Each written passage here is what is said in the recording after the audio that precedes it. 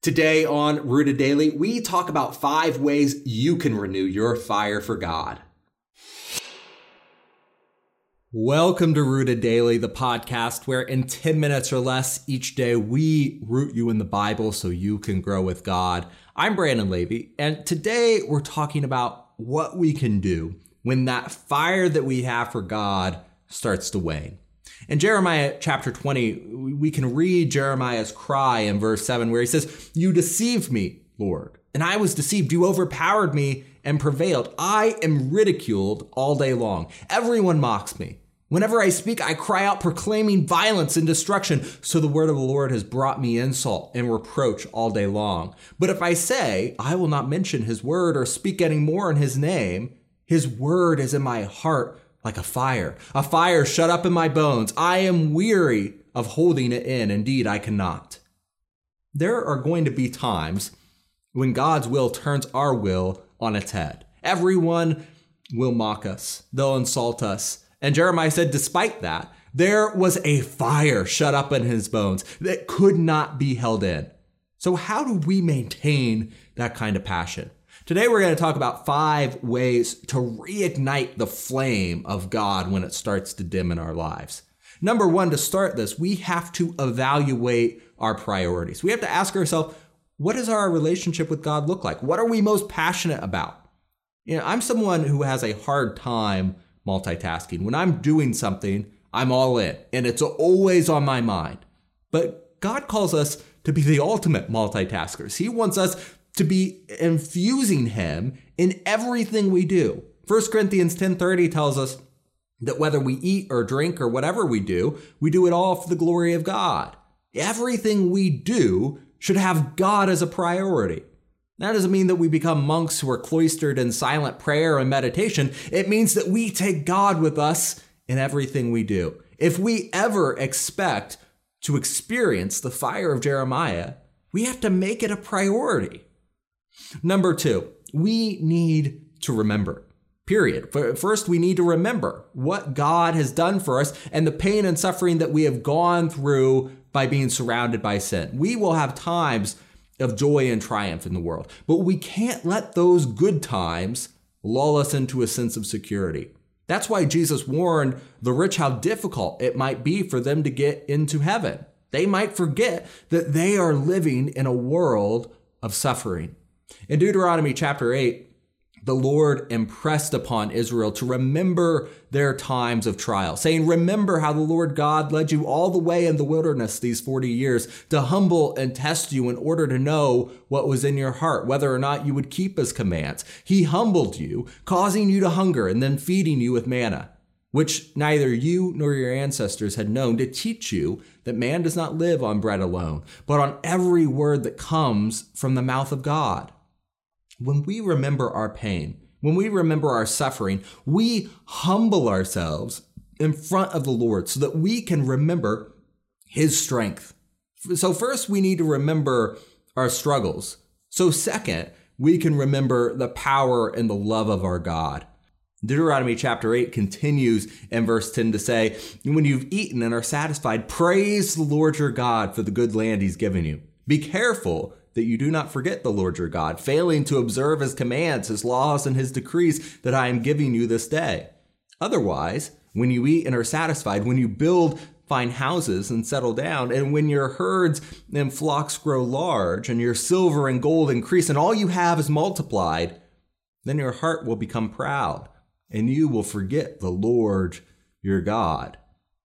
We have to remember what God has done for us. And then he'll light a fire in our bones for his word. So remember that on our own, we are weak. But with the Almighty God, we can be more than conquerors. Number 3, we need to rid ourselves of sin. We can't let the guilt of sin rob us of our fire for God.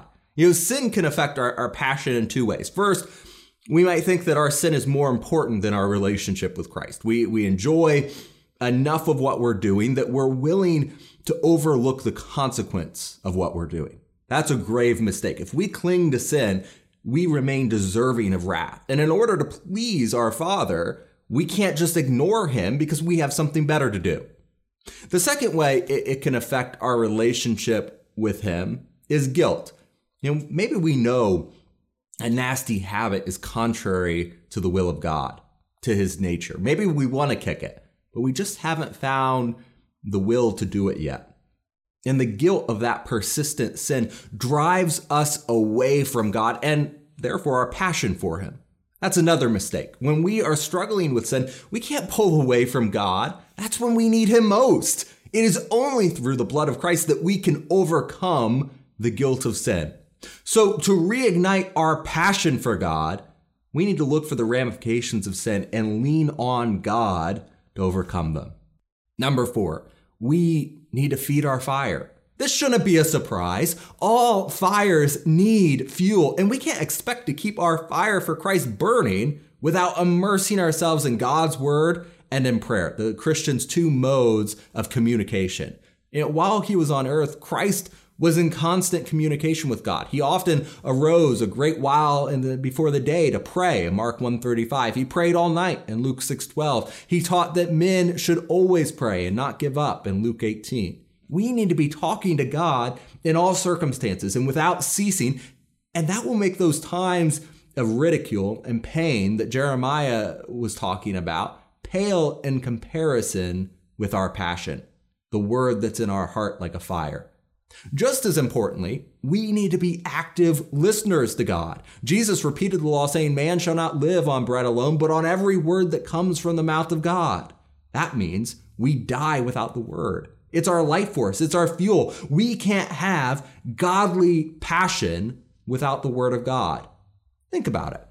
Can you stay passionate about anything that you stop doing, that you stop thinking about, that you stop talking about or dreaming about? Let's say you have a hobby. You like fixing old cars. But then one day you pack up your tools. You sell them on Facebook Marketplace or wherever. You stop thinking about cars. You stop reading about them. You stop doing anything with them.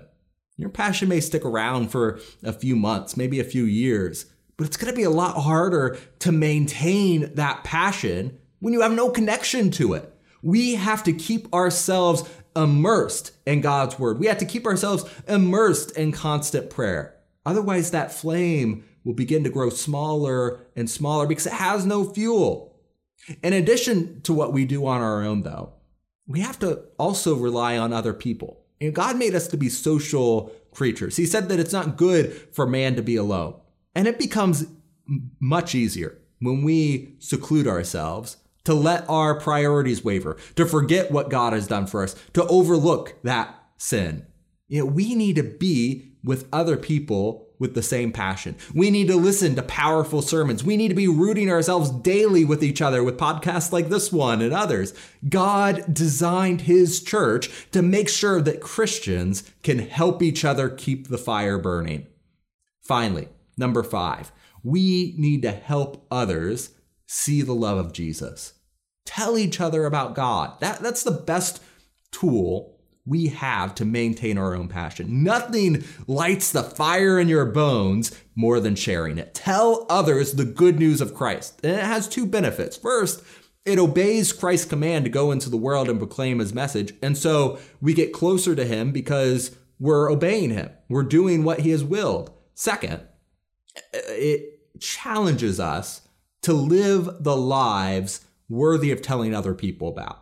When we tell other people about Jesus, we tell them what he has done to transform our lives and that he can do the same for them.